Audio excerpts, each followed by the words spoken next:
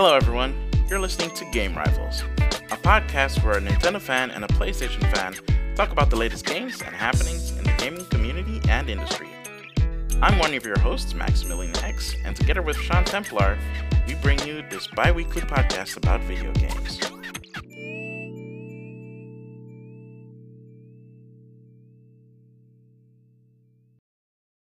Alrighty, welcome back to a brand spanking new episode of the Game Rivals, everybody. I'm one of your hosts, Sean Templar, and I'm sitting here with my good friend, Maximilian X. How are you today, my friend? I am doing good. I'm actually really good. I have a lot played, so we have a lot that we can talk about in what we've been playing, and we have a lot to talk about in our news segment. So I'm very excited. Let's switch on to the news then. Cool. So, first thing that I want to talk about first is the thing that happened last week. If you guys may not have heard about it, there was a sudden drop of a Nintendo Direct. They gave us 24 hours notice, as they tend to do, and they dropped on us a 40-minute Nintendo Direct. Now, I'm not gonna go through all of it because otherwise, some of you might get bored to tears. And honestly, it's best to experience the Direct as is. I'm just going to give you guys a few of the highlights that caught my eye and hopefully caught Sean's eye as well. The first thing I want to talk about is something that we actually talked about in a previous episode that got leaked. So this was not a really big surprise when it showed up on the Direct. Overwatch Legendary Edition is coming to Switch, which is Yay, finally. I'm so happy for you guys that you get it after all these years. Kind of like the Switcher.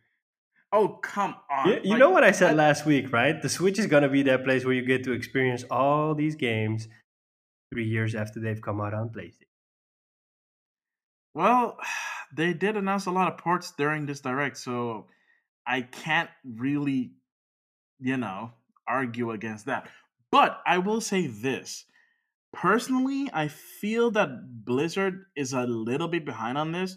I feel that if Overwatch came out last year in 2018, it would have been a way better fit for one.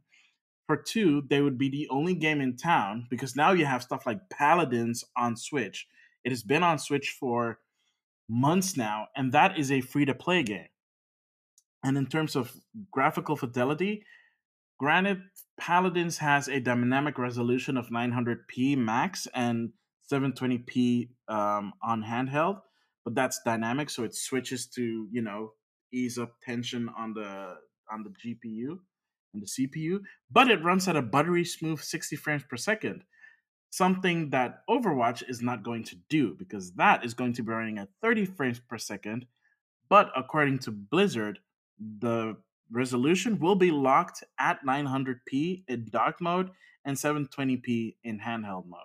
So we'll see how that works out.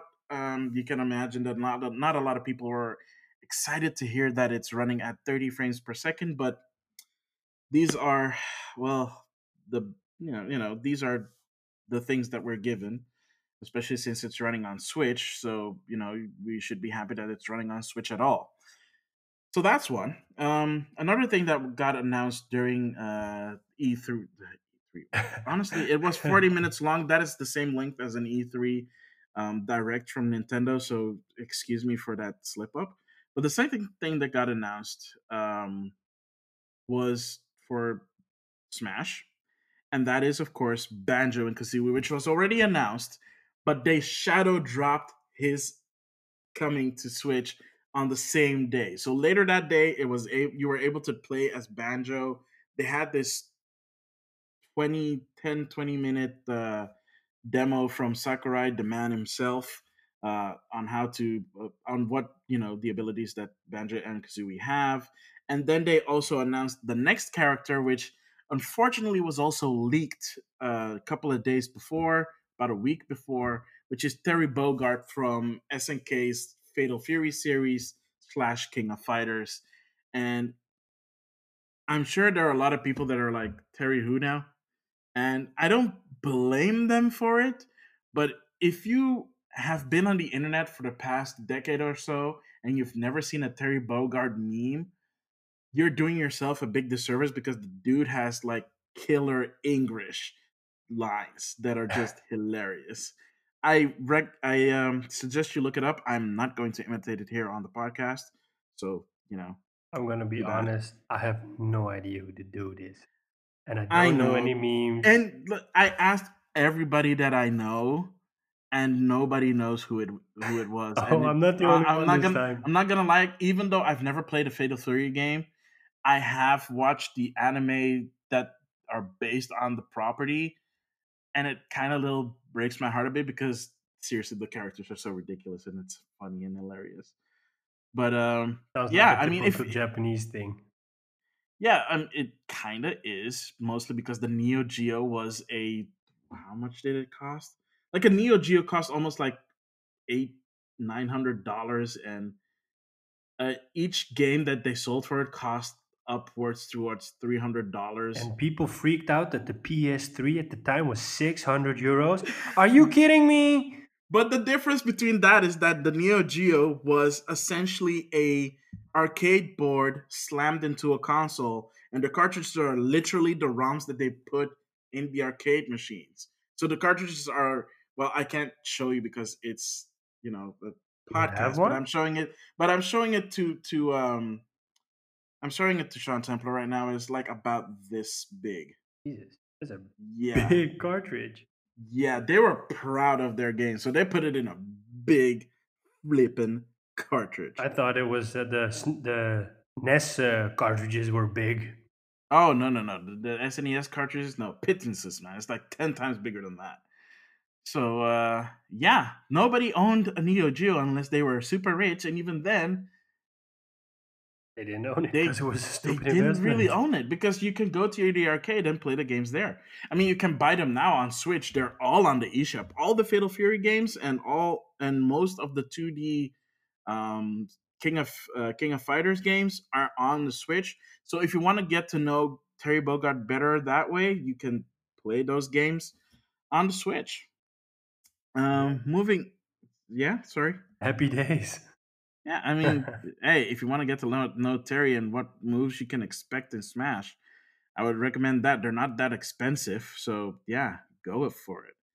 Um, moving on, another thing that got announced, which kind of came out of left field, was the Super Nintendo Entertainment System. Finally, after a year, because people have been begging for it for a long time, so at a certain point, people are just getting tired. But now it's finally out. It came out a day after the direct. It launched with 20 games. Most of them are excellent. A few of them are kind of a dud.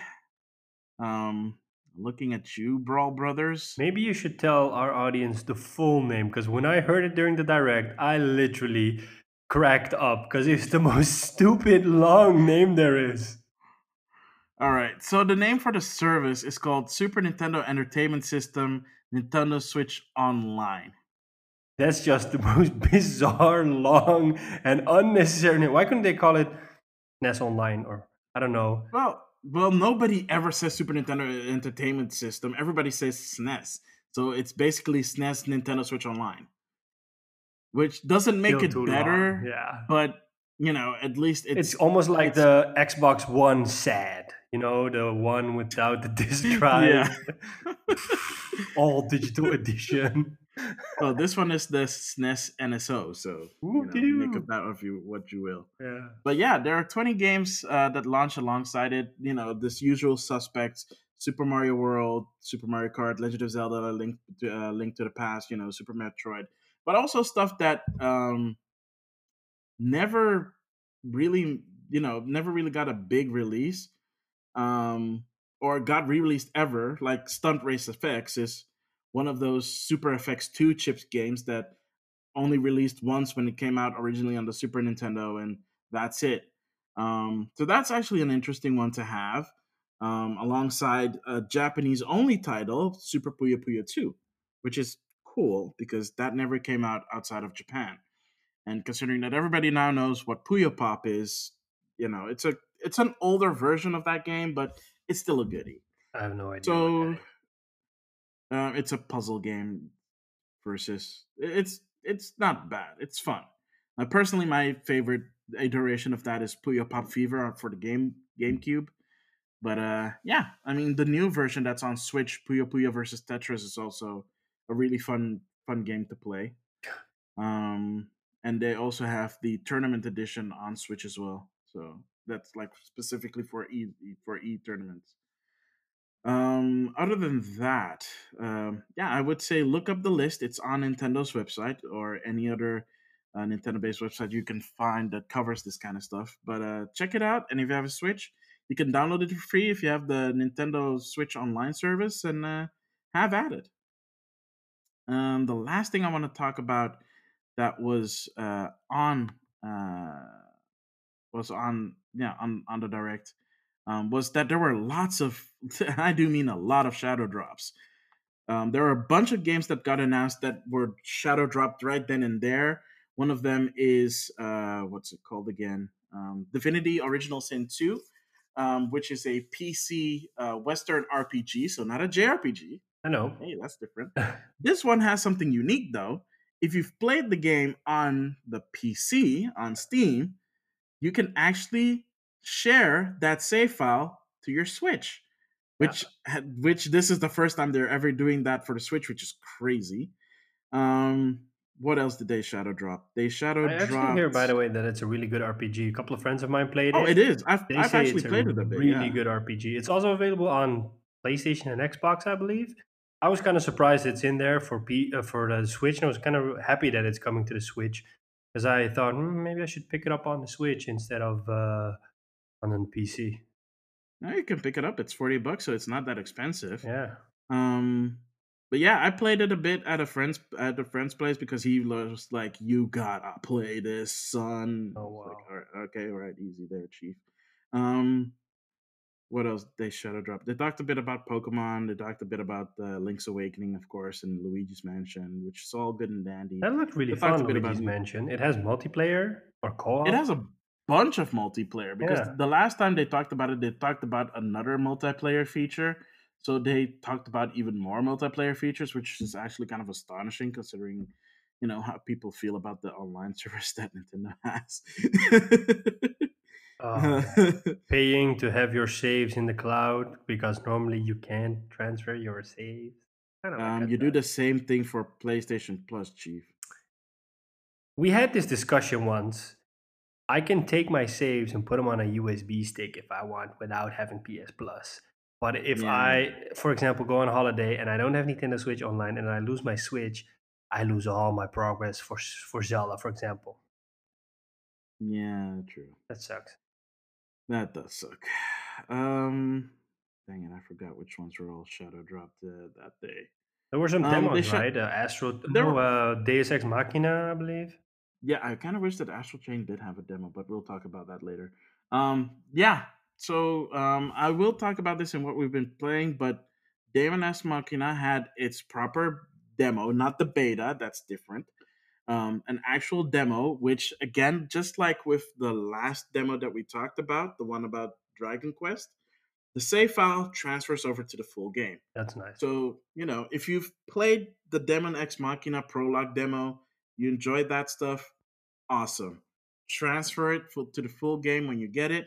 You can pick up where you left off, which is good because that way you're not wasting your time on playing a demo. Right. Another thing that they shadow dropped was Super Kirby Clash, which is a free to start game, which is a port of a 3DS game called Kirby Clash. I think, yeah, I think it was called Kirby Clash. Um, and well, it's essentially the same thing as the 3DS game. The only difference is now, um, unlike where you needed friends to play online with in Kirby Clash, in Super Clash, you can actually team up with random people online if you don't have any friends that are online at the moment. So that's actually kind of cool because there are specific online missions that you can do for that game. And if your friends don't have the game because they don't care for it or they're not online at that time, it's good to have some people to play with. They also announced real quickly, Deadly Premonition 2 is coming to Switch in 2020. And to celebrate, they also shadow dropped the first game, which is nuts. It's awesome. It's a horror type game. Tekken really If looks strange, by the way. what which one? Deadly Premonition? Yeah, it kind of freaked me out. Well, it is a horror game, That's so why it probably freaked me out. it is supposed to freak you out, man. um, yeah, so those are the things that they shadow dropped. I think I'm missing one, but we'll get to it. A few things that they also announced that we didn't know before. They're porting one of the Wii's seminal JRPGs, Tokyo Mirage Session Sharp FE Encore, which is the crossover title between the Shin Megami Tensei series, also known as the Persona mainline franchise, and Fire Emblem. So it's kind of like a Persona game, but with Fire Emblem characters as your personas instead of regular personas that are based off of deities and such. It is really cool. It's very colorful. The game story does center around the Japanese idol system. So the characters are actors, singers. There's whole songs involved, and they are actually adding a new song that wasn't in the original game. So that's cool. They also announced a HD remake of the first Xenoblade game, which is awesome because the first Xenoblade game came out on Wii, and even for a game that came out on Wii, it looked like a mid mid generation PlayStation 2 game. So it was vast and it was awesome, but the characters looked like crap. Now they don't look like crap, which is cool. That game is coming out in 2020. They announced a whole bunch of other stuff that I would recommend you look it up. And yeah, see what interests you, what tickles your fancy. Sean Templar, you watched it as well. Is there anything else that tickled your fancy when you saw it, or at least caught your attention? It's just I always think it's weird when you say tickle your fancy, but that aside, weirdo. I'm not a weirdo. I was amazed by the amount of third-party support, or at least the unique games that were coming to the Switch. And I Hmm. told you the day afterwards, like I think that the format of the direct is good. Is a little bit too Japanese for my taste. Hmm. I like the part around Link's Awakening. I like the part around Pokemon Sword and Shield. Divinity Original Sin, I did not expect that one. So that was No, really a neither did surprise. I. Yeah, that was really a Like nice seriously. one. I love the fact that these big AAA games are coming to the Switch. And yes, you can experience them on other platforms, but I'm starting to realize more and more that having some of these experiences on the go is kind of where these games shine. Because, for example, with The Witcher, well, I have that on PlayStation 4 and on PC. I got it free at the time with a new graphics card, and those are the best places to play for me. But if I want to take it on the go, I can't do that with my PlayStation or my PC. And that's kind of where the Switch version shines. So if you're okay by having a maybe lesser visual experience, but a portable experience And a complete and a complete experience. experience, that's pretty amazing. And I love the fact that a lot of developers that are bringing their AAA games to the Switch they're pulling off some technological marvel because, for example, with the Wolfenstein and Doom as well, those games came to Switch and they really, really look nice. Yeah, Um, Panic Button did like I don't honestly I don't know what people that I have at Panic Button, but them needs a raise. yeah, I was really amazed by the fidelity they bring to it because let's be honest, the Switch is basically a beefed up mobile processor, and Yeah, there are processors available right now which easily outpace it. So I am amazed about around the available the how should I phrase that, the power they pull from that mobile processor, and they do these mm, amazing things. I mean, we see it on mobile devices as well. Fortnite looks amazing on mobile devices, but I don't see the switcher on tablets or smartphones. I mean, I keep calling it the no. switcher. I don't see the Witcher on mobile platforms. Whereas I think that'd be amazing, but they're not doing that. So the Switch does offer something unique. Yeah, that's true. I mean that, but I told you this before on the podcast, but before um before the Switch, before the Wii U, there was a time where I was strictly a handheld gamer. The only games that I played were either on my DS or on my 3DS. That's where my library is right now, the biggest, only second to my Switch library right now. And even though I went full into the Wii U, there are not a lot of games that I bought for it, let alone played for it. And with the Switch, it's a completely different story. I have so many games, big and small, um, retail or digital, that I've been playing on my Switch because it has that form factor. Like half of the time, I have that thing with me. When I go to work or when I go anywhere, my Switch is always in my bag because I have to travel by train. And I always have some downtime to actually pick up and play something. It doesn't matter what. It's how I was able to finally finish the first Fire Emblem game ever for me. I mean, so it is that, that form factor helps. And I think that's part of the reason why I think that the Switch Lite is going to be a big blockbuster this holiday season. I hope so. And I do believe it has a shot. I mean, for 229 here in the Netherlands, for example, that's a really nice entry point for um, a modern console. I mean, I Yeah, can't see definitely. a PlayStation or an Xbox at that price point. Not yet, anyways. No, not yet. Not until maybe next year or something. Yeah. Yeah. So that was a bit about the direct. Those are the things that I kind of wanted to talk us to talk about. Um, yeah, it was a meaty direct. Moving on. Uh, Unfortunately, I have to bring it down a notch because we have to talk about the big elephant in the room when it comes to the game industry again, which is people being accused of emotional harassment and sexual harassment and sexual assault. Unfortunately, this time it ended up with someone taking their life in this. Um, so before I even continue on, if you are someone like that, or if you know someone who is dealing with mental anguish or depression or feelings of suicide, let them know that, just know that you're not alone.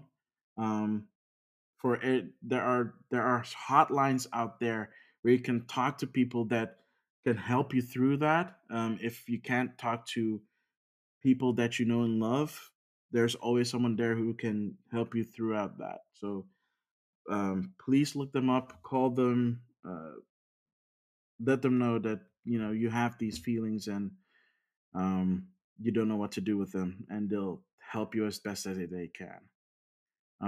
Because the person that took their own life in this story was Alec Holoka, who was one of the key developers of Night in the Woods, this indie darling game, um, which you can play pretty much on any system available. And it's it's really sad, really, because he recently got accused of emotionally manipulating and emotionally abusing people, and also sexual assault. And he got called out for it. He left the development team that he was a part of. They were working on new stuff for Night in the Woods, which understandably also got pushed out and essentially canceled. Um, and this about a week or so, he took his life. His sister shared that announcement on Twitter, and she during that she also talks about that he's been dealing with chronic illnesses and mental illnesses for a really long time, and he was doing well for a while, but well, part of the mental illnesses and disorders that he had is the reason why he did certain things that he wasn't supposed to. Um, he, I don't even know how to describe it, but Let me put it this way: yeah, being accused of something and actually doing it are two things. Were they able to prove that he did the things that he was accused of? Yeah, he they did, and he also acknowledged it. Um, but the unfortunate part of that is that because of all the attention that it got, it seems like it got to him mentally himself, and yeah, it just ended with him taking his life. Yeah, that's sad, unfortunately. The tricky part Yeah, is this is a really sensitive subject to talk about. It's a yeah, very much really so. difficult subject because, um, well, I'm gonna say that it's a good thing that happened because equality is important, and because we had the Me Too movement move through the movie industry last year.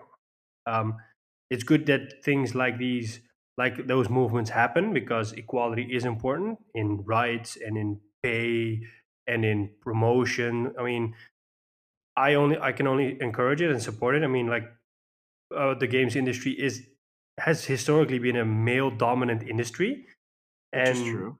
I It mean, still kind of it is. still is, and I'm happy that because of something like the Me Too movement, those really thick walls are piece by piece being broken down, and women are getting better chances, and it should be better as well. I mean, that's the only way um, to get better games because it's diverse and a lot of different people can give input and different perspectives, and it only makes the end product for us, the users, better, and hopefully for the creators.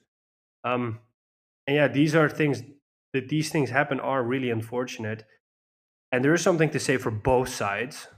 But yeah, But yeah, exactly. And that's what I actually wanted to talk about in this case because yes, it's good that these things coming out into the open, but in the environment that we exist right now with how quickly things can escalate, we also need to be responsible um, as to what we put out there. yeah, If we're going to accuse someone, then that's fine. But at the same time, it shouldn't lead to someone who you don't know, who you have no idea of knowing what kind of mental state they could possibly be by you harassing them about stuff that they did and that they acknowledged that they did and apologized for it, only to have it lead to something this unfortunate, which is someone taking their life.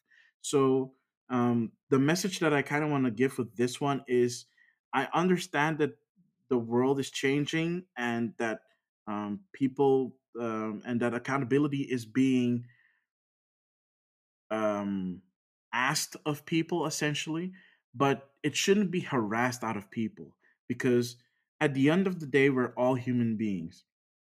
And I know it's kind of weird to talk about another podcast here on, on your own podcast, but one of the podcasts that I follow myself called DLC always ends with the message of think about what you do, think about what you say, and make it and make the world a better place.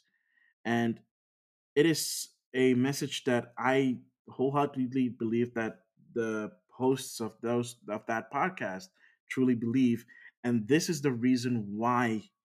This is one of the reasons why they say that at the end of their each of their episodes, and it is true. We do have to watch with what we say, especially in such a connected world that we live in, yeah, because just because you think that you're the only one that's saying that doesn't mean that there are tens or maybe hundreds or maybe thousands or more people basically harassing a person just because of mistakes that they made, unless the mistake was something as grave as killing another person.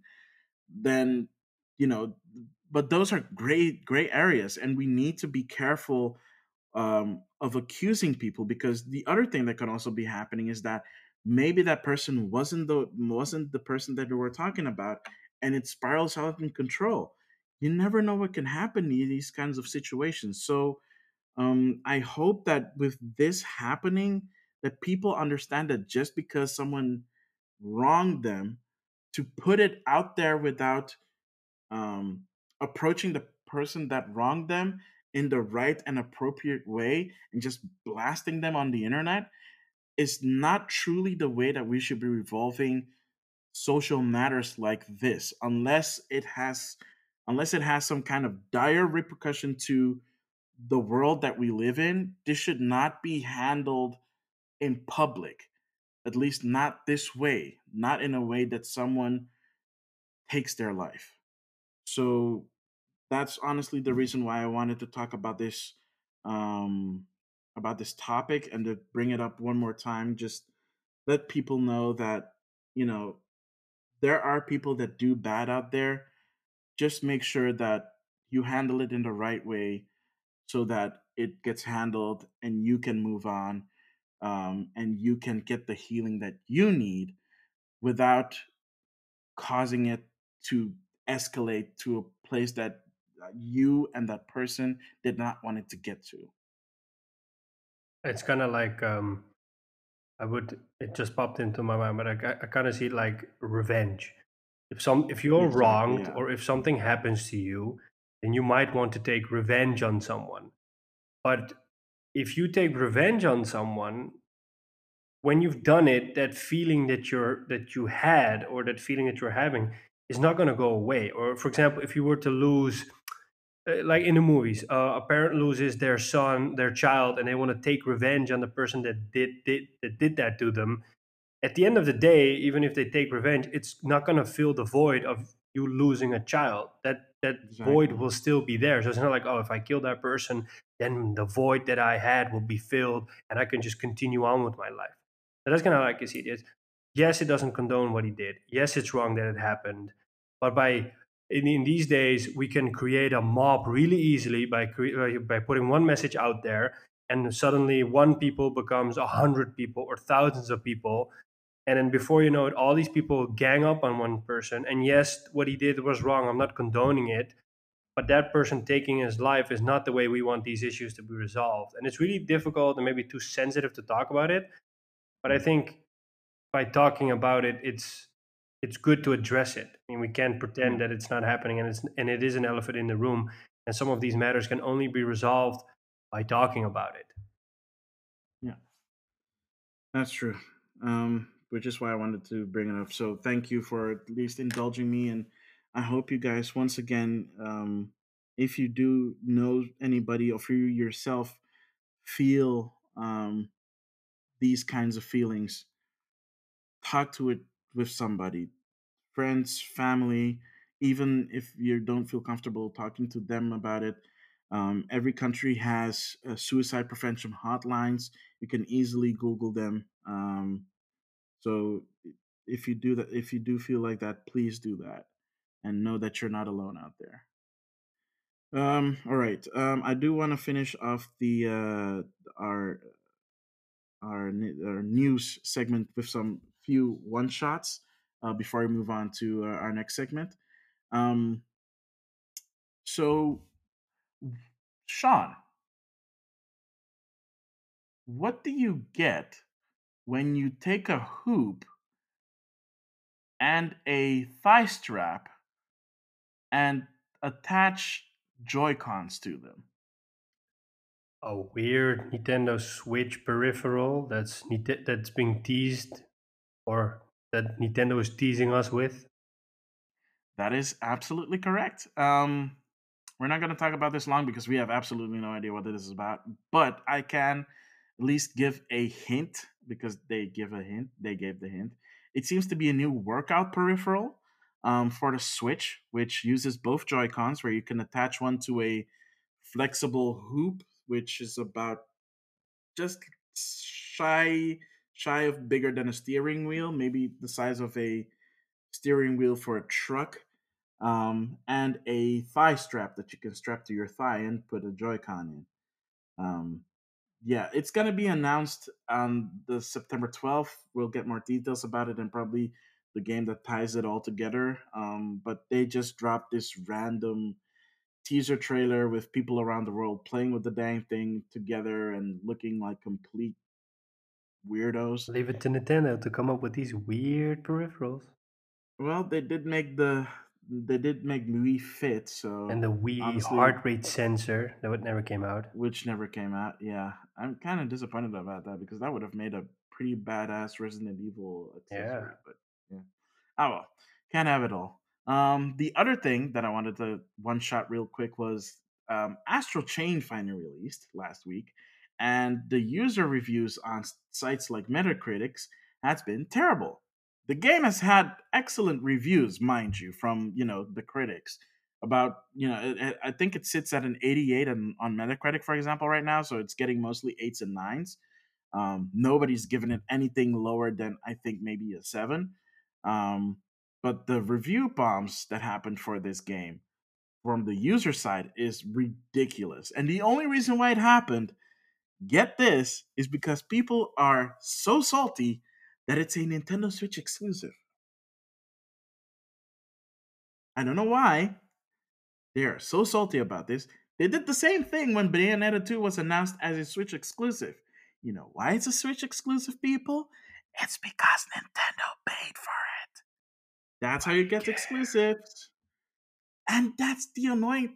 You know what? This is more annoying than like a really big deal, which is why we're just one shotting this. Because honestly, who cares? I mean, it's the same. It's like the same. Like getting all salty about Marvel Spider-Man being a PlayStation 4 exclusive, or Gears of War being a Xbox and PC exclusive. You Yeah, know, but in it's this case, I think that the original Bayonetta came out on PlayStation, well, it and came out on PlayStation, it came out on Xbox, and it came yeah, out on PC because Sega published it. yeah, and I think that Second that's and the third game are being reason. published by Nintendo. But So, that's kind of the reason eh, why people are maybe upset with it. That's the same like if Spider-Man was a PS4 exclusive, which is it right now, and the sequel suddenly comes out on I don't know Xbox. Xbox, and it's only an Xbox exclusive, people will freak out as well. True, but to put it in perspective, the only reason why Bayonetta 2 and Bayonetta 3 exists is because Nintendo was the only one who was willing to pay for the development of the game. They actually shipped around Bayonetta 2 to a bunch of other publishers, including Sega, and they didn't want any of it. I thought the first one really So sold well, so why wouldn't they want it? it sold decently, but I'm assuming that it did not meet Sega's standards, considering that it was a multi-platform game. So, eh. But yeah, Bayonetta still exists as an IP because Nintendo paid for it. So yeah, you should be saying thank you, Nintendo. As far as Astral Chain, Nintendo just employed them to make a new IP for them, and the result was Astral Chain. So again, you're welcome, Nintendo. Um, I'll leave you to the last one shot though before we move on because this is something more up your Oh my god, I don't want to talk about it. alley. Yeah, so Tokyo What's coming up this week? Tokyo Game Show starts on Wednesday, I believe, Yeah. and Hideo Kojima, our great Hideo Kojima, said on Twitter that Death Stranding will be getting an 80-minute gameplay demo. Oh, that's wow. That's like what nonstop or like in chunks I because think that's a it's in lot. chunks because they're going to do live events at their booth, and then there's the Japanese voiceover staff is going to be there. Kojima himself is going to be there. Um, I don't know what to expect. I just read an article that today that Kojima says that he doesn't even know what Death Stranding is about, which really worries me. I just, Hence the tone in your voice. yeah, it's just, oh my god. Man. Honestly, at this point, I think he's just trolling the audience. I hope so. There's no way that he does not know what he's talking about because that is just the biggest troll, man. Hey, Seriously. we do know him as a troll. I mean, at the time when he announced Metal Gear Solid, The Phantom Pain, there was this whole Moby Dick Studios thing going Yeah, on, which was really weird. exactly. It's his way of being funny. Exactly. Never did get that. Yeah, Oh that well, was so funny. I think Oh, we're done with the news, right? yeah, we're pretty much done with the news, so stick around and we'll be right back with what we've been playing.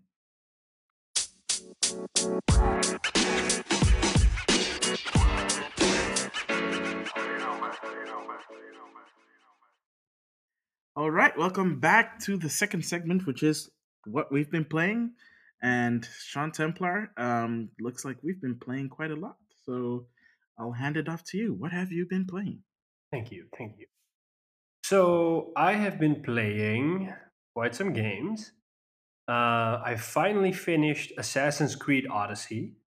Um, Awesome. I started that one just before Red Dead Redemption came out last year, and I knew I had a week before Red Dead came out, so I was playing it nonstop in that week, constantly thinking, "Oh, I need to finish this because if Red Dead comes out, I'm never gonna touch this."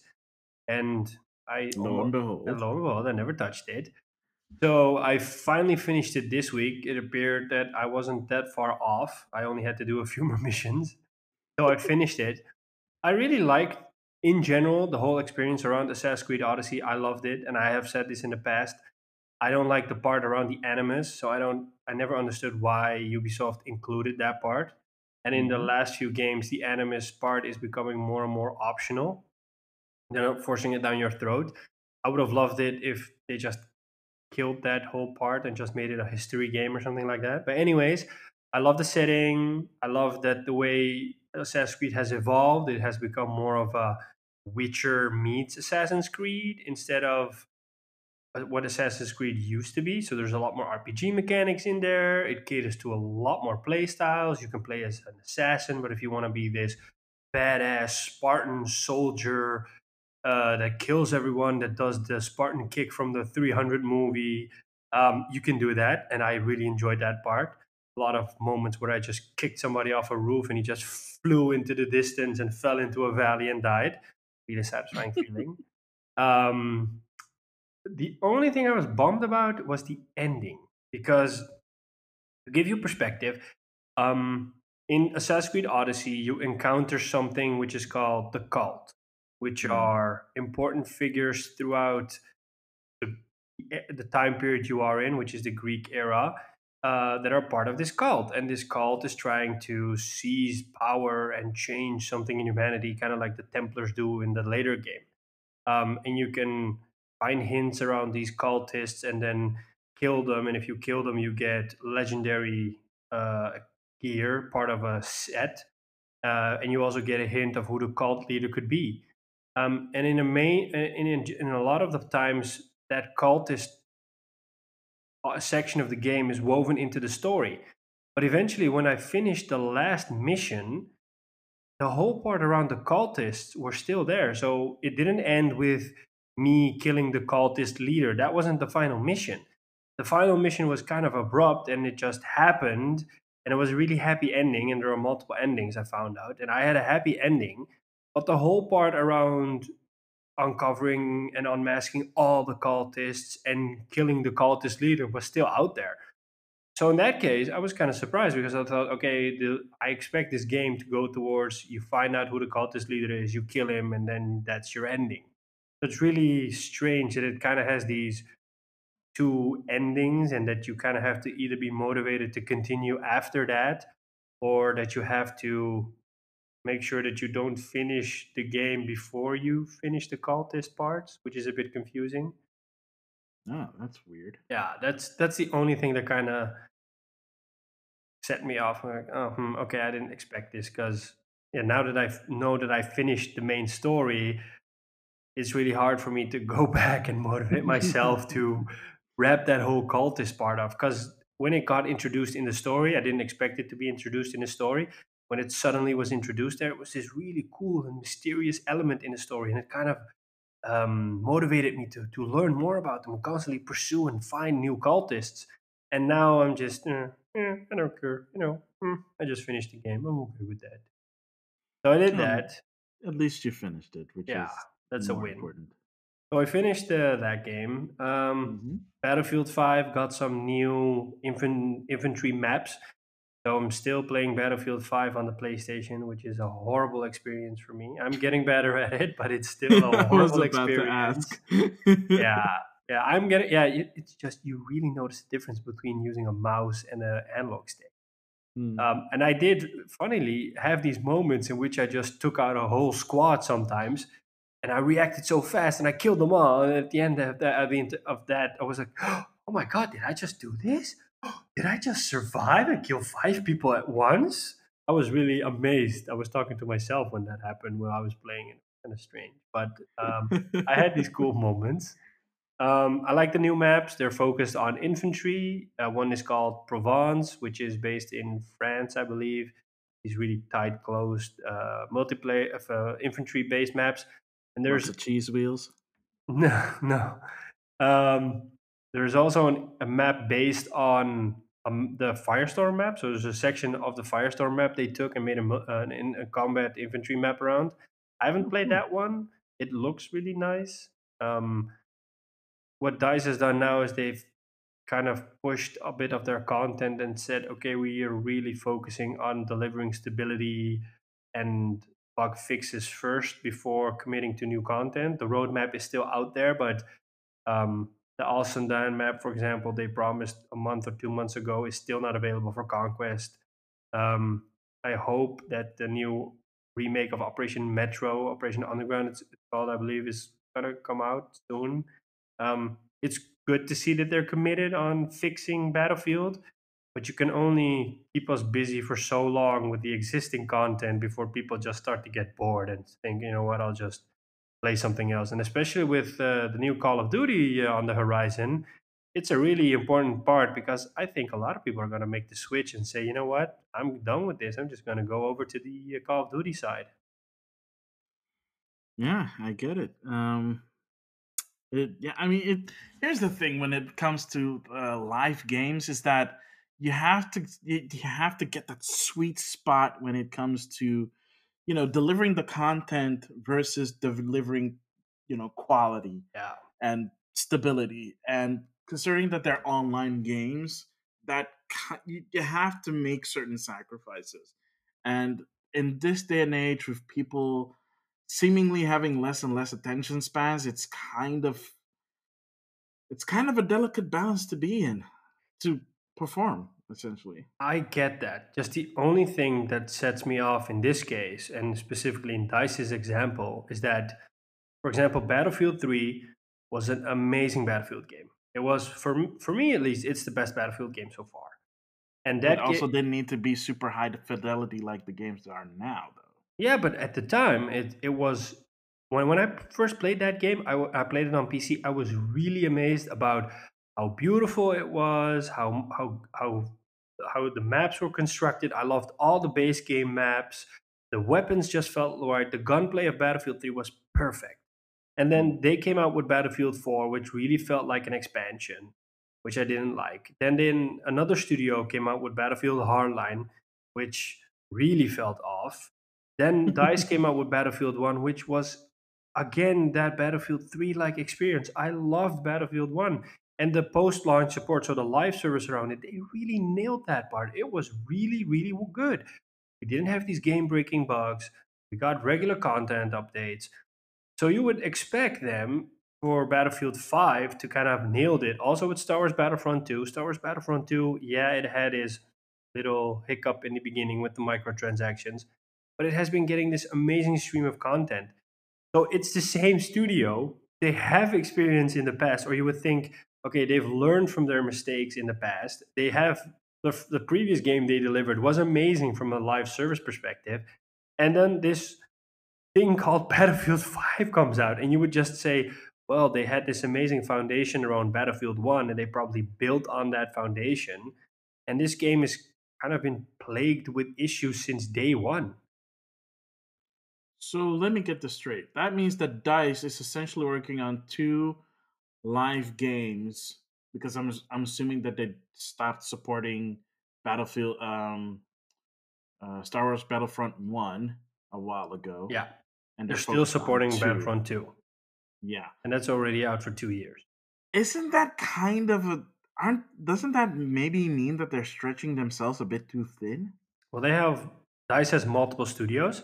So there's, for example, the studio in Sweden that generally takes point on the games, and then there's the studio in, for example, LA that is, from at least what I've seen, is more like the support studio. So when the main game comes out, they take over support or they develop content parallel to the main game.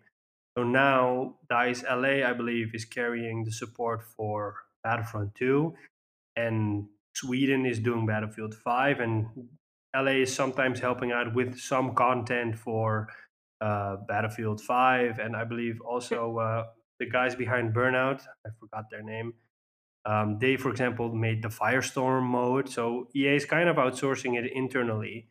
Um, Still feels like they're stretched a bit too thin. Honestly, I'm starting to realize why stuff like Anthem are the way they are. Yeah, but in this case, for example, and that's what a lot of live games is that the team scales down considerably once the game comes out. So when you're developing the game, it's maybe 200 people working on it, and then suddenly when the game comes out and the live service or the live team steps in, it's maybe 20 or 30 people that do that. So it's also a bit of skill because the main team will probably move on to something else. Yeah. And people wonder why microtransactions are a thing. Ugh, I hate it. But anyways, that's around Battlefield 5. Um, I started playing Deus Ex Mankind Divided again.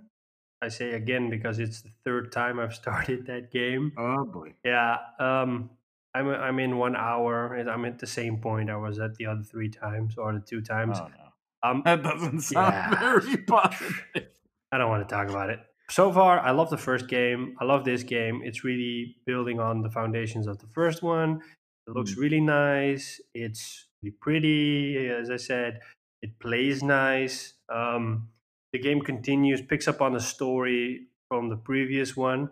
So that's really nice. And basically, the game is set in the distant future in which augmentation, so enhancements to our body, have become partially accepted and partially a threat. So you play as Adam Jensen, who was a security guard for this really big CEO of one of these augmentation companies. They break into your company and you almost die. And the only way for you to survive is to basically upgrade your body with all these mechanical augmentations, giving you super strength and super sight and invisibility and whatever.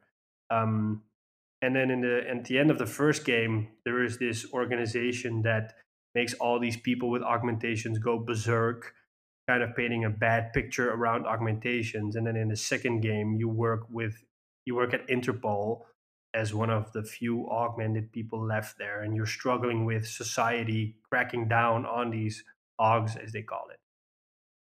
I'm still Oh, in the cool. first hour. It's really fun so far. Um, Sounds cool enough. I yeah, mean, yeah, and it's done by the done. It's made by Eidos Montreal and it's supported by Crystal Dynamics. It's really it kind of reminds me of Cyberpunk 2077 because it's really in I that was about to style. say, yeah. Yeah, yeah, it's a really good game. It's been out for a few years. I picked it up a couple of years ago, but I never actually got time to dig into it. So now I am. Hmm. Um, I finally get to talk about a game that I played, but I couldn't talk about. And now that game is available in open beta. I can finally talk about it. A while back, I got to play Ghost Recon Breakpoint, which is the Nice. sequel to Ghost Recon Wildlands, not Badlands, as you call it. Good grief, man. I already apologize for Yeah. that. Um, that one's also shaping up to be a really nice game. The Yeah. game is set in, Okay, but to be fair, you liked the first game. yeah, I like the first game. Yeah. Yeah, the first game had its flaws. It was really repetitive, and it really shined if you played it together with someone instead of alone. Because you played it alone, you would generally get bored of the missions because the missions were, as I said, repetitive, and your team was overpowered. They could make the most impossible shots.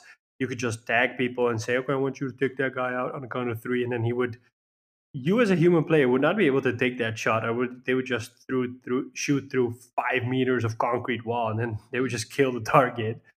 But in a way, I like the first one because it was this first Ghost Recon game that had this huge open world approach. And then in this one, it's set on an island called Aroa. Um, there was this secret um, company there that does research and does innovative research around new technologies, and they have all these drones weaponized and they sell this to the military, and suddenly the military loses contact with this island and this company, and it turns out that the wolves, as this faction is called, have stepped in and seized control over this island, and all that Mm. technology has fallen in the wrong hands, and these wolves turn out to be ex ghosts. So you're kind of fighting against an enemy that Your knows own all kind. your tactics and your weapons, and it's basically your own kind. Yeah, yeah. I got to play a brief alpha in, I think it's in the opening parts of the mission in which you and your team try to infiltrate the island. You get shot down. You start crashed alone. You try to survive and find your team and try to get off the island to signal the navy that they need to step in. Um, yeah, because it was an alpha, I played it on PC and it was, yeah, there were some bugs there, here and there.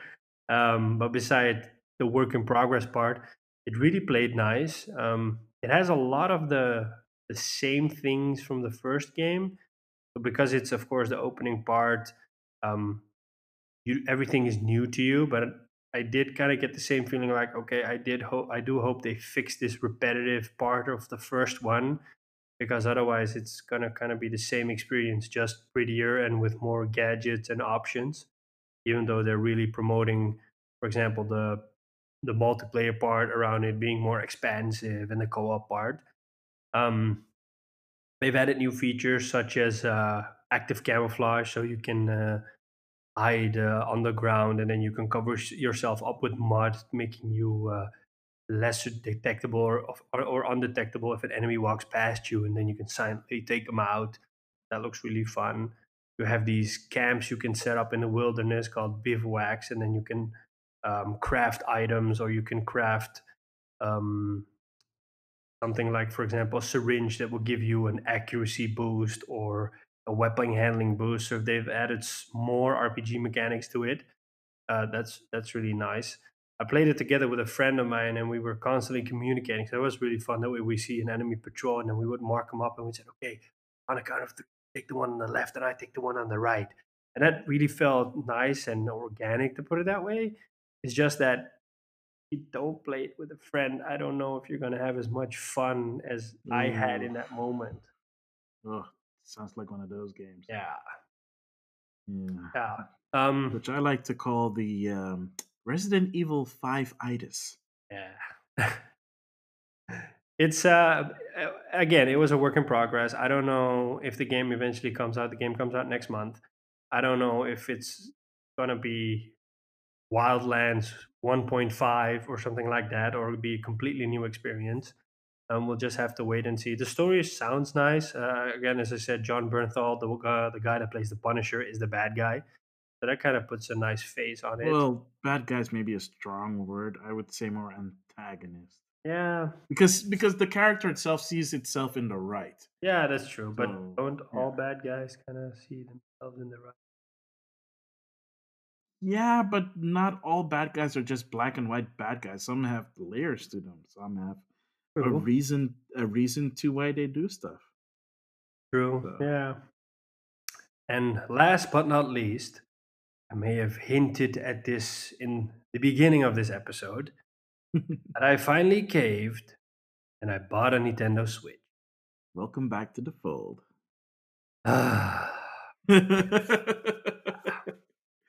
Yeah, Just an FYI, you did get the one with the longer battery life. yeah. I got the Good. new one with the longer battery life. I traded in my old Xbox One S because I basically wasn't using that one. I also Mm. traded in a PS4 I had lying around, so I paid virtually close to nothing for the Switch, and then I got it with Zelda again because I really want to finish that game. Nice, Um, good. I also got a nice parking ticket of around $80, so I'm really happy Huh? with that as well. Oh no. I really hate Amstelveen. I will never ever go to that cursed place again. I got there and I had to park my car. So I went to the meter to pay for the meter. The meter said you can only park for a maximum of 4 hours. I thought, well, I don't want to park here for 4 hours. I want to park here for 30 minutes. And they said, well, you can only park here for the maximum of 4 hours and you have to pay for the 4 hours, which equals 16 euros. And No. I thought, no, no, I'm not going to pay 16 euros if I'm going to spend 30 Didn't you minutes have here. like one of those apps where you can just do it there? I don't know. I don't have Park Mobile or whatever, but I didn't think about it that moment. And Oof. so the annoying part was at the terminal, it had an option saying short stay, but it was grayed out. Huh? Yeah, so they kind of want to force it down my throat that I have to pay the $16. So I thought, you know what, I'm just gonna risk it. I'm just gonna go into the store quickly and hopefully get out quickly before they see that I'm there and give me a ticket. I walked out happily with my Switch. I got to my car and there was this beautiful fat ticket waiting for me on the windscreen, and I got mad. But I thought, well, I can only blame myself for cheaping out on the $16. Wow, Yeah, 16 versus 80. Wow. Whew. yeah, Yeesh. yep. I'm gonna But appeal. what have you been playing on your Switch Yeah, so instead of playing then? Zelda, I also bought Dragon Quest Builders 1. Oh, the Yeah, first game? yeah. Because I All played right. the demo on my previous Switch and I really liked it. And I know it's available on PlayStation, but it's kind of where I spoke about earlier that I thought, you know what? Instead of playing this on PlayStation, I want to be able to take this experience with me on the go. Um, so I did. So I bought it Was on there any Switch. reason why you bought the first one instead of the second one? I thought, let me just play the first one, and then if I really, really like it, then I can buy the second one. Well, Yeah. let me know if you end up buying the second one. I might actually pick it up myself then too. Yeah, yeah, I We like can the do the first one. multiplayer. I didn't know it had multiplayer. That's nice. Yeah, the second one has multiplayer, Yeah. so that's awesome. Yeah, I never played Minecraft, so this really feels like Minecraft with a Dragon Quest sauce over it. But I like it this way. I mean, it looks really fun and cute in its way, and I've been playing it for maybe 3 hours so far. I really like it.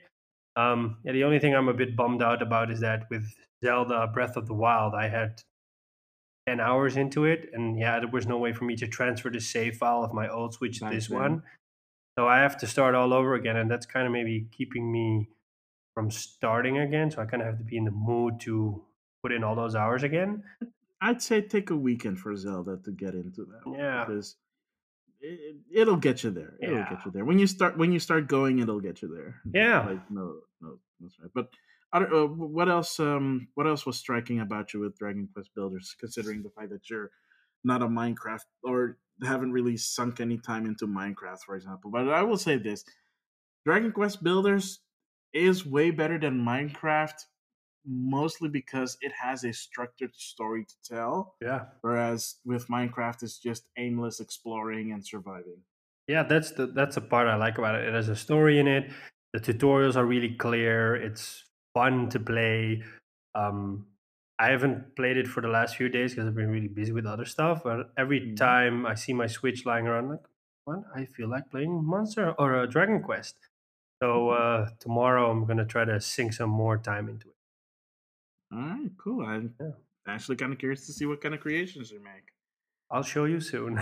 And yeah, I'm looking forward to other stuff as well, such as thinking about buying the Witcher maybe and Pokemon and some other stuff. But we'll just have to wait and see about that. Cool. That's basically it for my long list of things I've been playing. What have you been playing? I don't. Well, I played a lot of games too. I'm just gonna run through them as quickly as possible and hit on some of the cool things that I've thought about these games.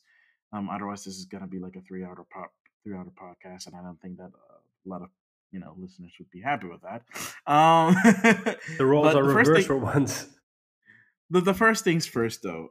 I have been reporting on this podcast that I've been playing Fire Emblem Three Houses, and my goal was to complete at least one playthrough of Three Houses before Astral Chain came out.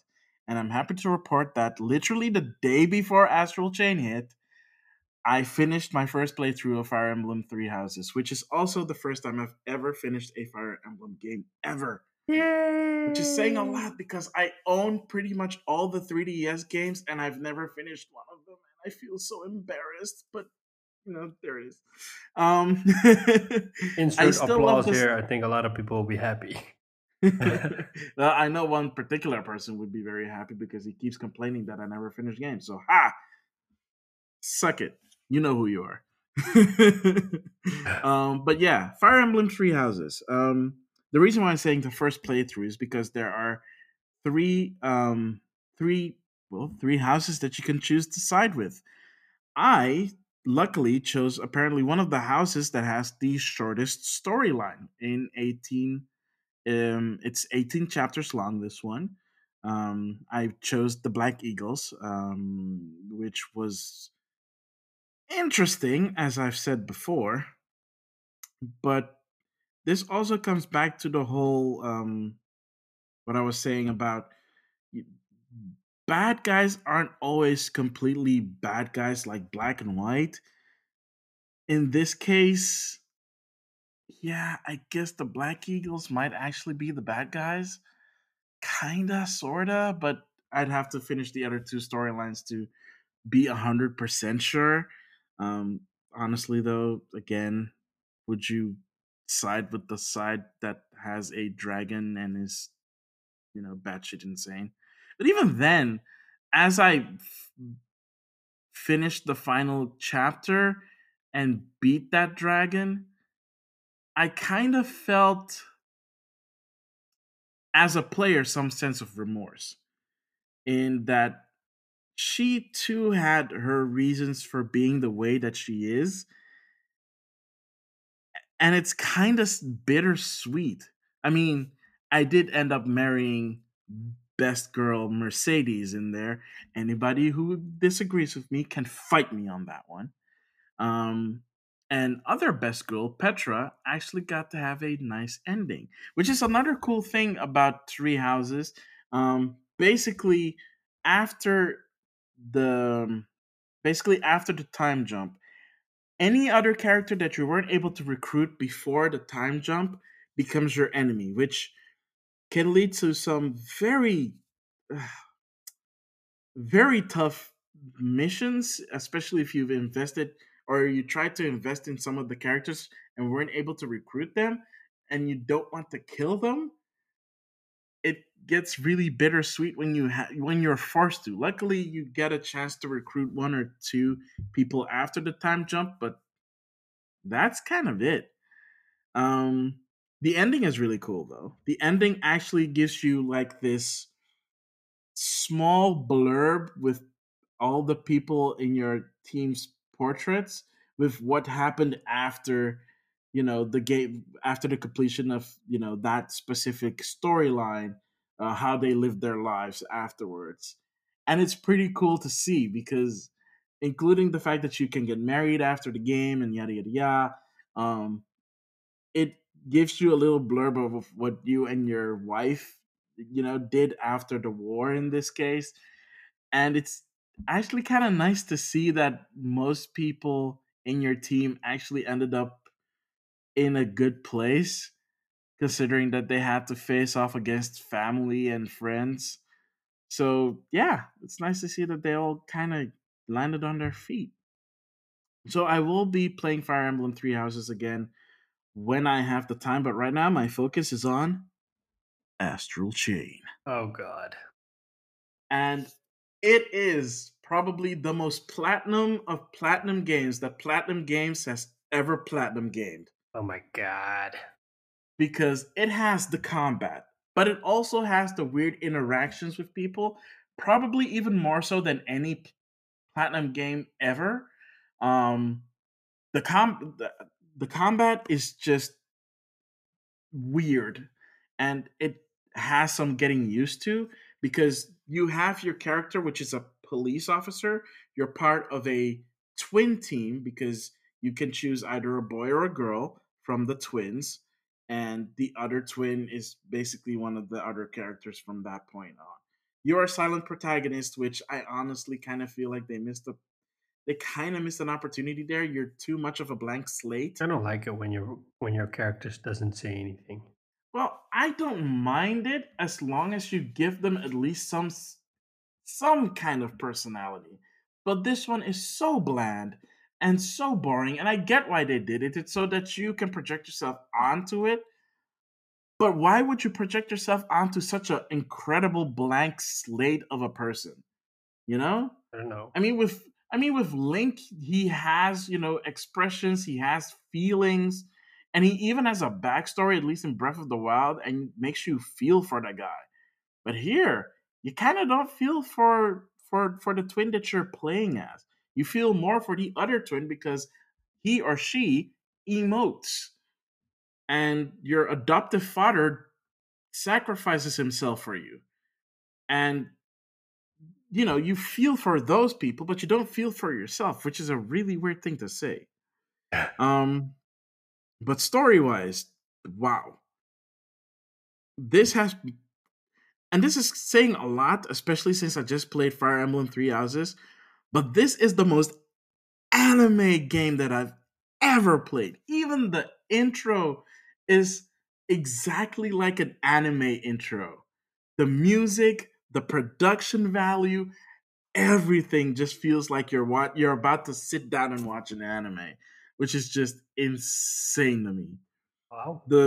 The character design also, well, to be fair, the character design is also done by someone who has had his hand in making some iconic animes and manga, so that is not surprising.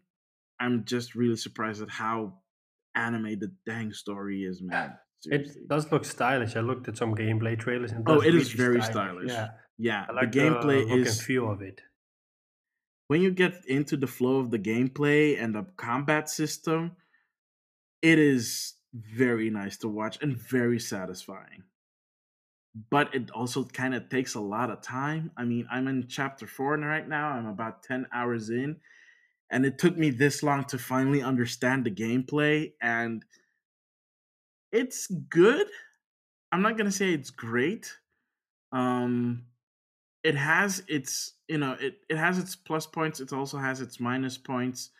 Mostly has to do with the minus mostly has to do with the platforming, which is weird because it's a game where you have platforming and you can't jump. What? That's like a Yeah, you basic use of platforming. yeah. So in this game, you have this creature called a legion, which you use in combat. So it and you fight together, but the legion basically auto attacks, and you press the right trigger to attack with your character, which I don't know why they put it on that button. It's really annoying because you have to tap the button every time instead of like hold it. Can you not Um, remap the controls? you can't. Well, you no, you have preset control mappings, Oh. and none of them are any better than the default that they give you. So stuck with that. That's also kind of one of the minus points of that because every button is used in this game, and every kind of modifier for buttons that you can do is also used for this game, and that's fine.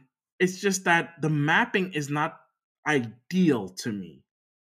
I don't know if other people are able to wrap their heads around it and get over it, but I kind of can't. I just have to deal with it, which is what I'm doing right now. So but yeah, so your legion is how you jump.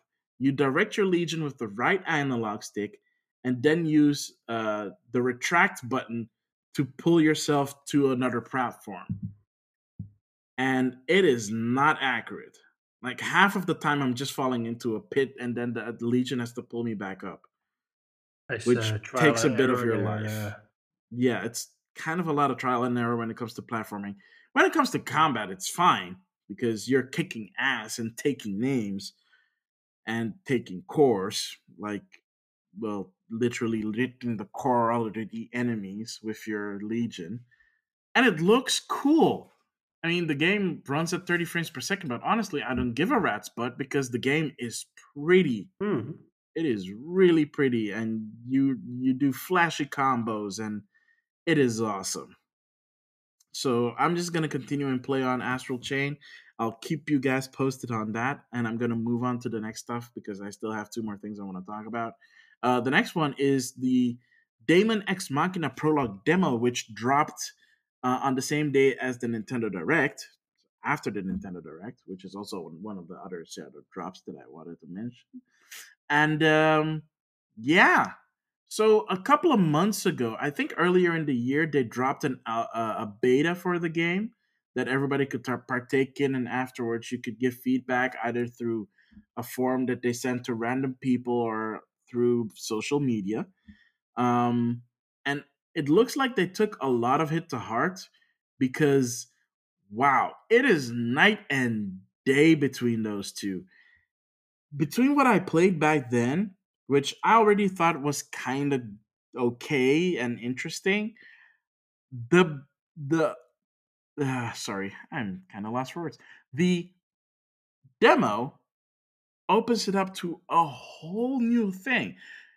It's basically the same thing that I played before in the beta, but now because it's the prologue, it's part of I think the first chapter of the game, um, which is cool because just like Dragon Quest 11S on the Switch, the save file for this demo continues on to the main game, which means that if you like the demo and you want to continue playing Daemon X Machina, you can buy the game and continue where you left off. You don't have to worry about starting all over. So this is the first part of that game. And first of all, the performance way better. 60 frames seems pretty solid. The the graphics have actually looked better. Um, the character design still leaves a lot to be desired, but there's no accounting for taste, and everybody has their own preferences in terms of stuff like that. But honestly, Sean, I would hope that you also find some time and play the Daemon X Machina prologue demo because I kind of want to know your opinion on this as well because it plays very smoothly. It moves very smoothly. They improved the lock-on feature, which was so really flimsy in the first in the beta, and they improved targeting. They improved visibility. I haven't yet played against like really big enemies other than the one from the beta, which was this tooth like this setup thing where you can't win, you just have to survive. Um, so I don't know. Hopefully, we get to see the big giant spider thing from the beta. But yeah, I was pleasantly surprised. I was planning on kind of skipping Daemon X Machina until after the reviews were out, but after playing a bit of the demo, I'm like, okay, maybe I'll pick it up sometime late. Well, not right away because I still have Zelda to look forward to this month, and I want to finish Astral Chain first. And honestly, I just want to pick up Zelda and go through that.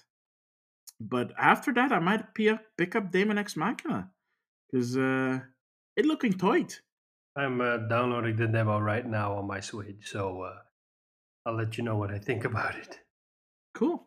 And the last thing that I want to talk about real quickly, of course, is the thing that was announced in the direct, which is the Super Nintendo games, which of course is my wheelhouse because that's the first system that I owned and I played and I love to bits. And I still feel that the Super Nintendo is one of the, if not the best system out there, bar none, with one of the best libraries out there. A lot of classic games got their start on there. A lot of franchises got their start on there and spread their wings from the Super Nintendo. So, yeah, I was really happy to try out some of the games that are on there. Like I said, there were 20 titles on there. I haven't played all of them because not all of them really are interesting to me, like Super Soccer or Super Tennis.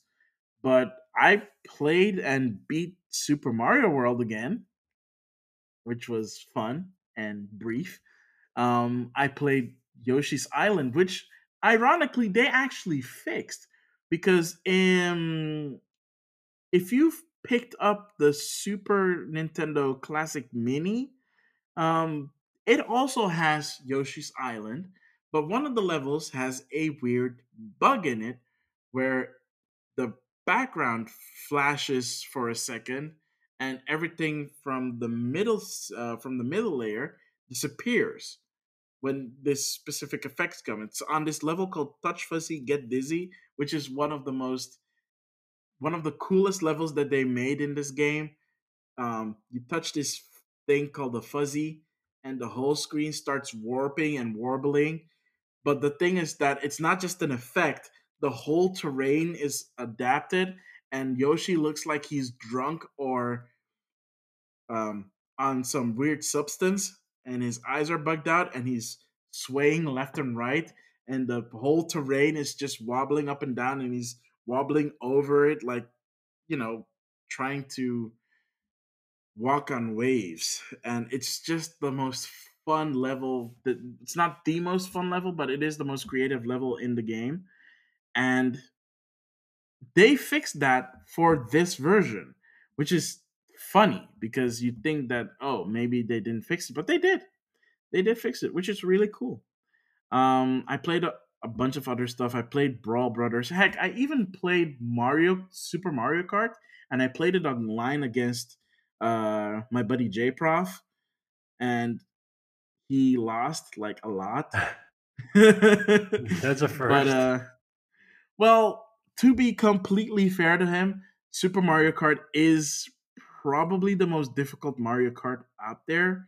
Um, because it was the first game and there's like a lot of stuff that um wasn't exact but wasn't perfected on until like later games, but it is very tight. It's like a very tight racing game. So I like the part that you and can play multiplayer on such an old game through the Nintendo Switch. It's a yeah, it really is nice really cool. feature. And it works seamlessly. There was, from what I experienced, and I haven't asked him what his experience was from his side, but from my side, it didn't feel like there was any lag, and if there was, it was negligible. Or maybe it So lagged so hard that you beat him every time. nah, I'm just gonna say that he was not good at that Well, I hope specifically. he's listening or he will listen to this and will respond properly. I already told him he doesn't care. Oh, that's nice. Yeah, but yeah, that was. I mean, it's a fun experience. If you have Nintendo Switch Online, it's a great addition. I recommend picking it up, playing a game, even if you haven't heard of the game before. Give it a try. You might like it. So, Okay. yeah, so that's what I've been playing lately. So that's it for this segment. Stick around, folks, and we'll be right back with our hidden gems.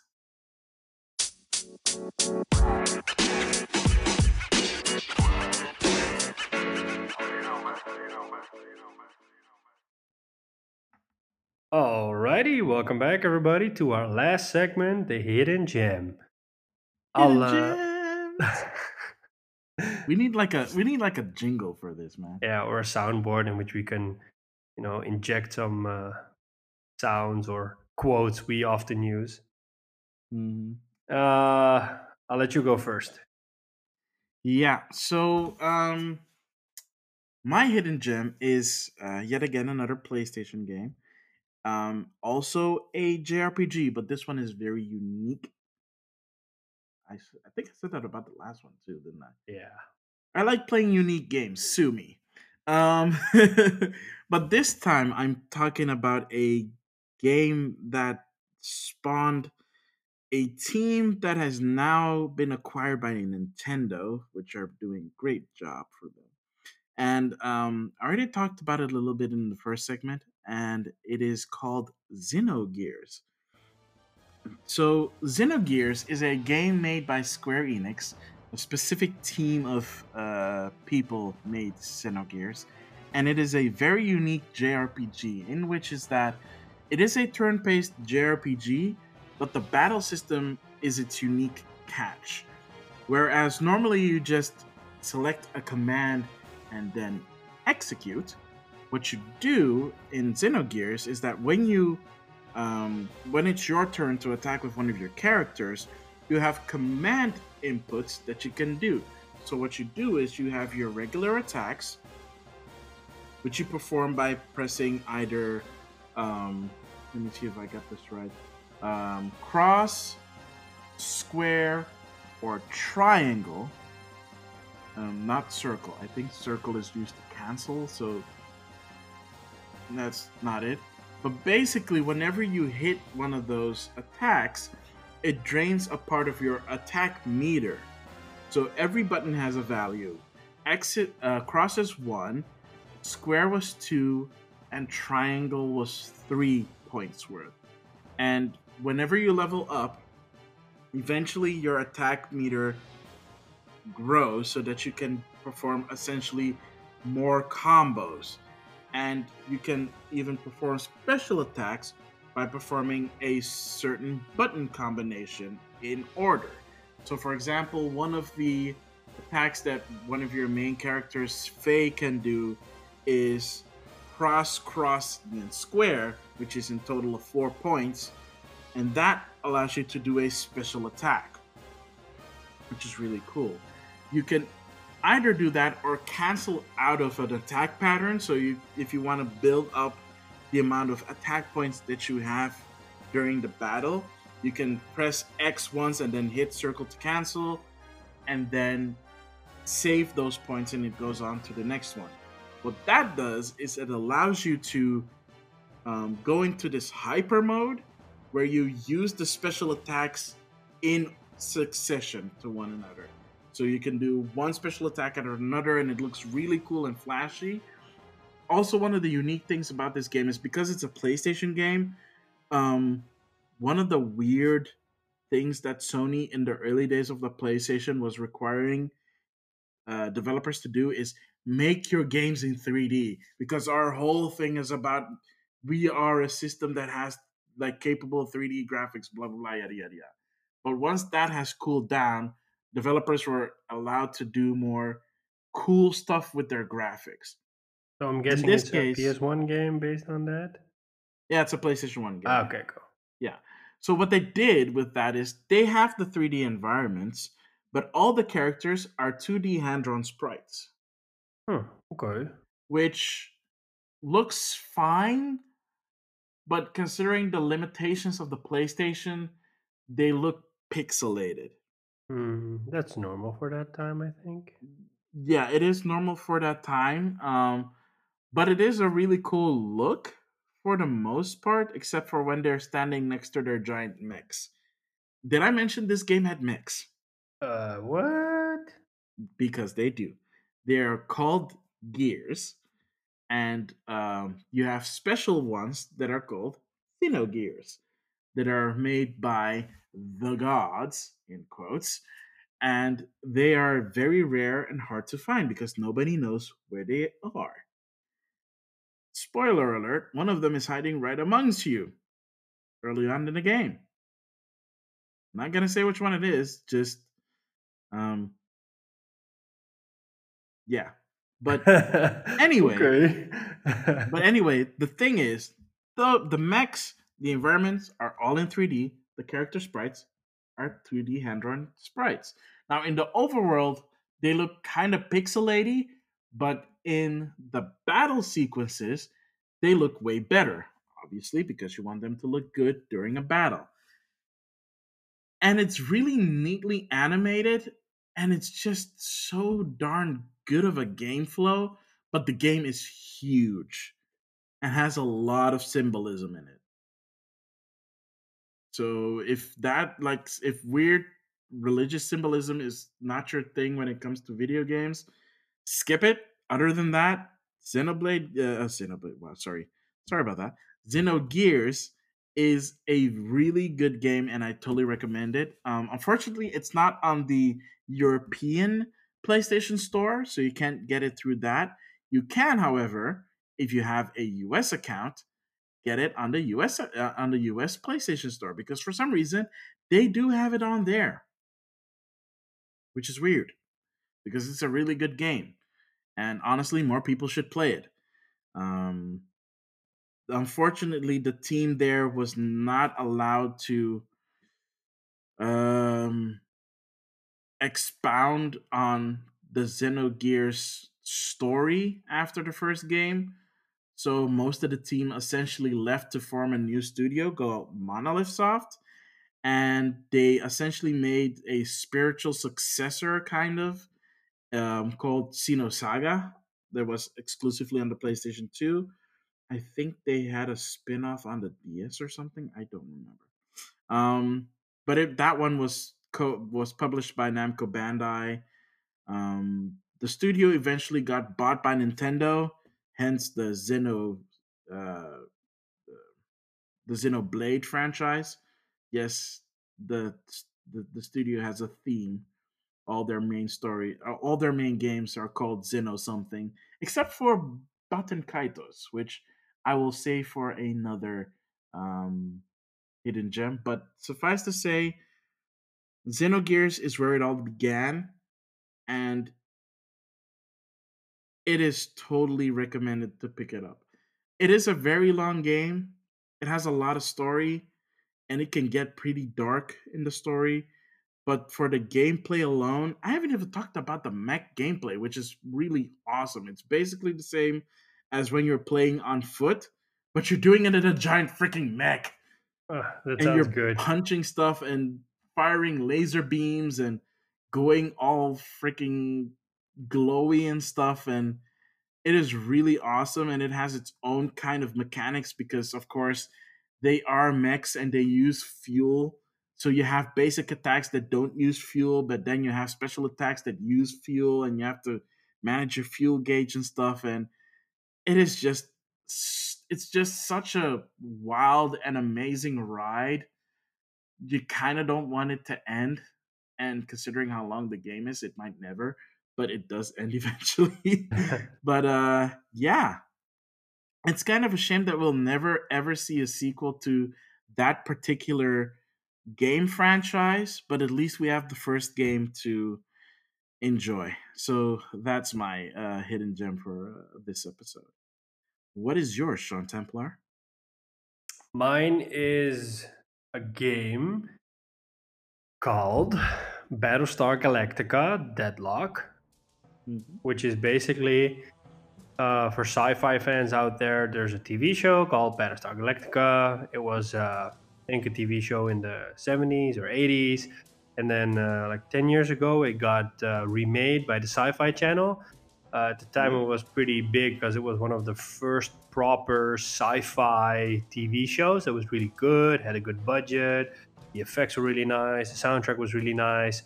Um, the TV show revolves around that humanity lives on 12 colonies, I believe, and they develop a robotic race that is supposed to serve them, kind of like robo slaves.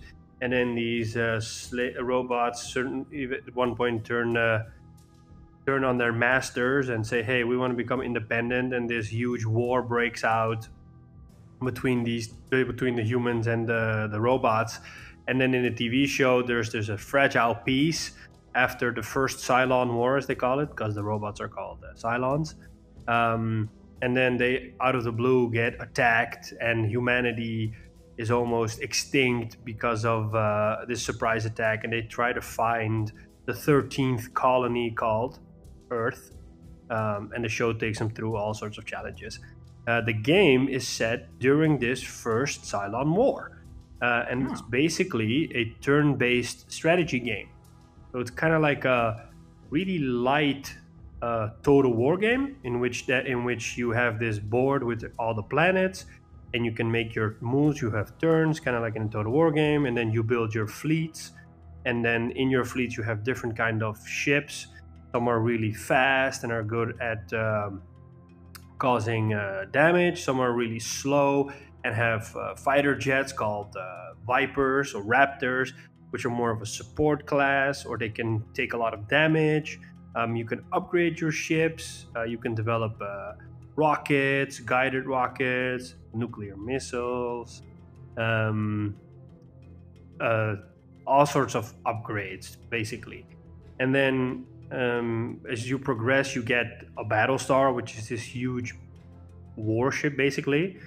They're really strong, but for example, really slow. And then when you position your fleet towards a planet and there's an enemy fleet, you engage in the turn-based strategy part, in which you actually have to deploy your fleet. And based on turns during that combat, you try to take out the enemy fleet. It looks really pretty. It plays really nice. You are restricted in your in your movement, so you can't like constantly fly around. You just have a movement meter per turn, for example, and based on that, you can also, for example, choose a defensive stand, decreasing your movement because you're basically increasing your defenses, or you can take an offensive stand, meaning your defense is decreased but your movement increases, or your attack power increases.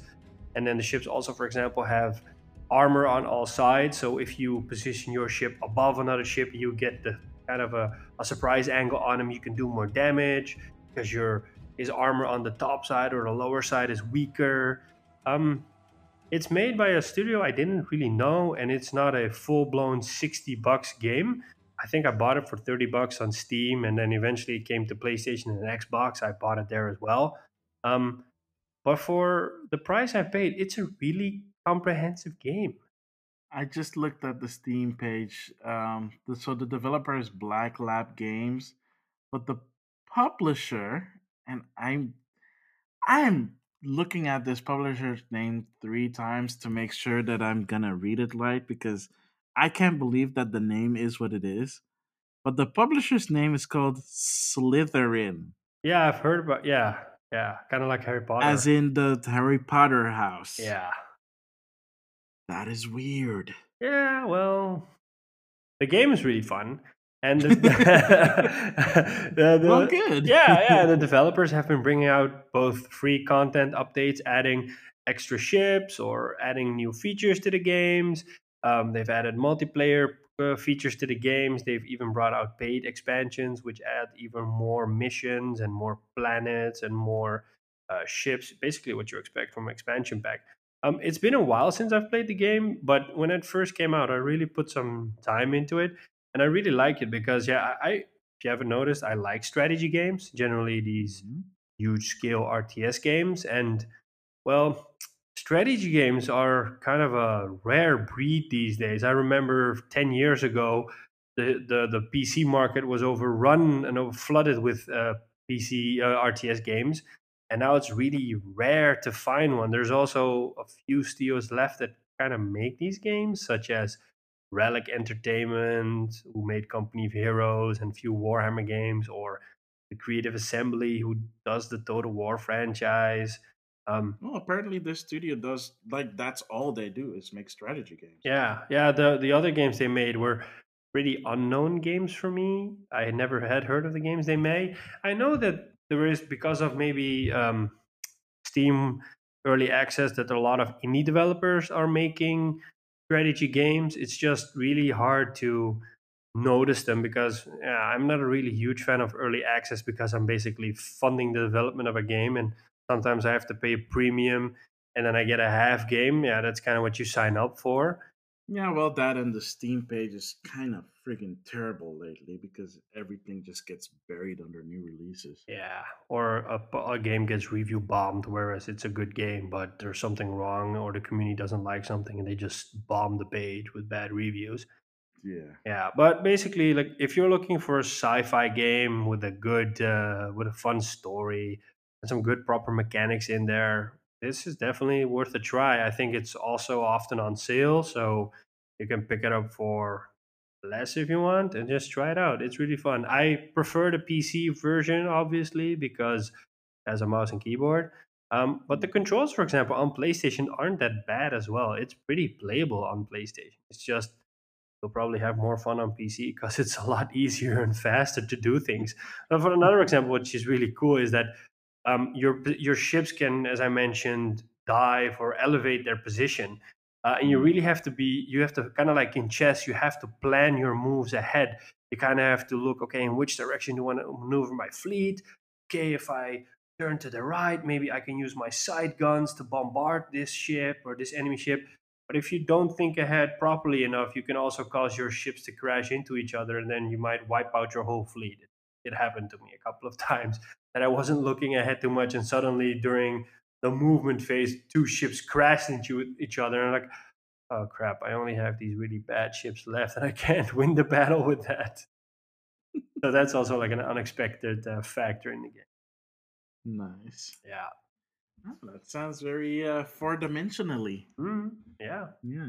Or well, for the 3D, it sounds like a lot like a 3D chess kind of thing. Yeah, it's really fun. And if you're a fan of Battlestar Galactica, it'll only add more because it has some of the lore of the series, like the TV show in there. Exactly. And Oh, you can cool. even see some characters who are mentioned in the TV show pop up because it's obviously said before the TV show. So, for example, grandparents of certain characters in the show pop up in this game. Yeah, that's nice. Yeah, Ties it all neatly together. definitely. Cool. Just like the hidden gems ties off this episode of Game Rivals. Does indeed. Yeah, cool. Wow, this has been quite the episode. We had a lot to talk about, a lot of games that we played, a lot of games that were announced, stuff like that, a lot of news that we had to talk about. Sean Templar, would you do us the honor and tell everybody where they can find us? Okay, let's try to nail this one. Cool. So thank you for listening. You can always send us your feedback through our email address, gamerivalsfeedback@gmail.com. You can follow us on Twitter at game_rivals_. You can follow Maximilian on Twitter at Maximilian. That's right. We have, in every episode, we have an anchor link in which you can just simply click on it and leave us a voice message. You don't have to, Or copy paste. or copy paste. You don't have to create an anchor account for that. You can just click on it and then leave us your message. If you do, we might feature you as a game rival in one of our episodes. Did I miss something? Yeah, you can find us on any Oh, yeah. podcasting service that you like to frequent. You can find us on Apple Podcast, Stitcher, Spotify, Overcast, Google or Podcast. wherever you like to listen to your podcasts. Yeah, yeah. And then And Tokyo Game yeah, Show is coming up, so we might look do for a bonus episode maybe.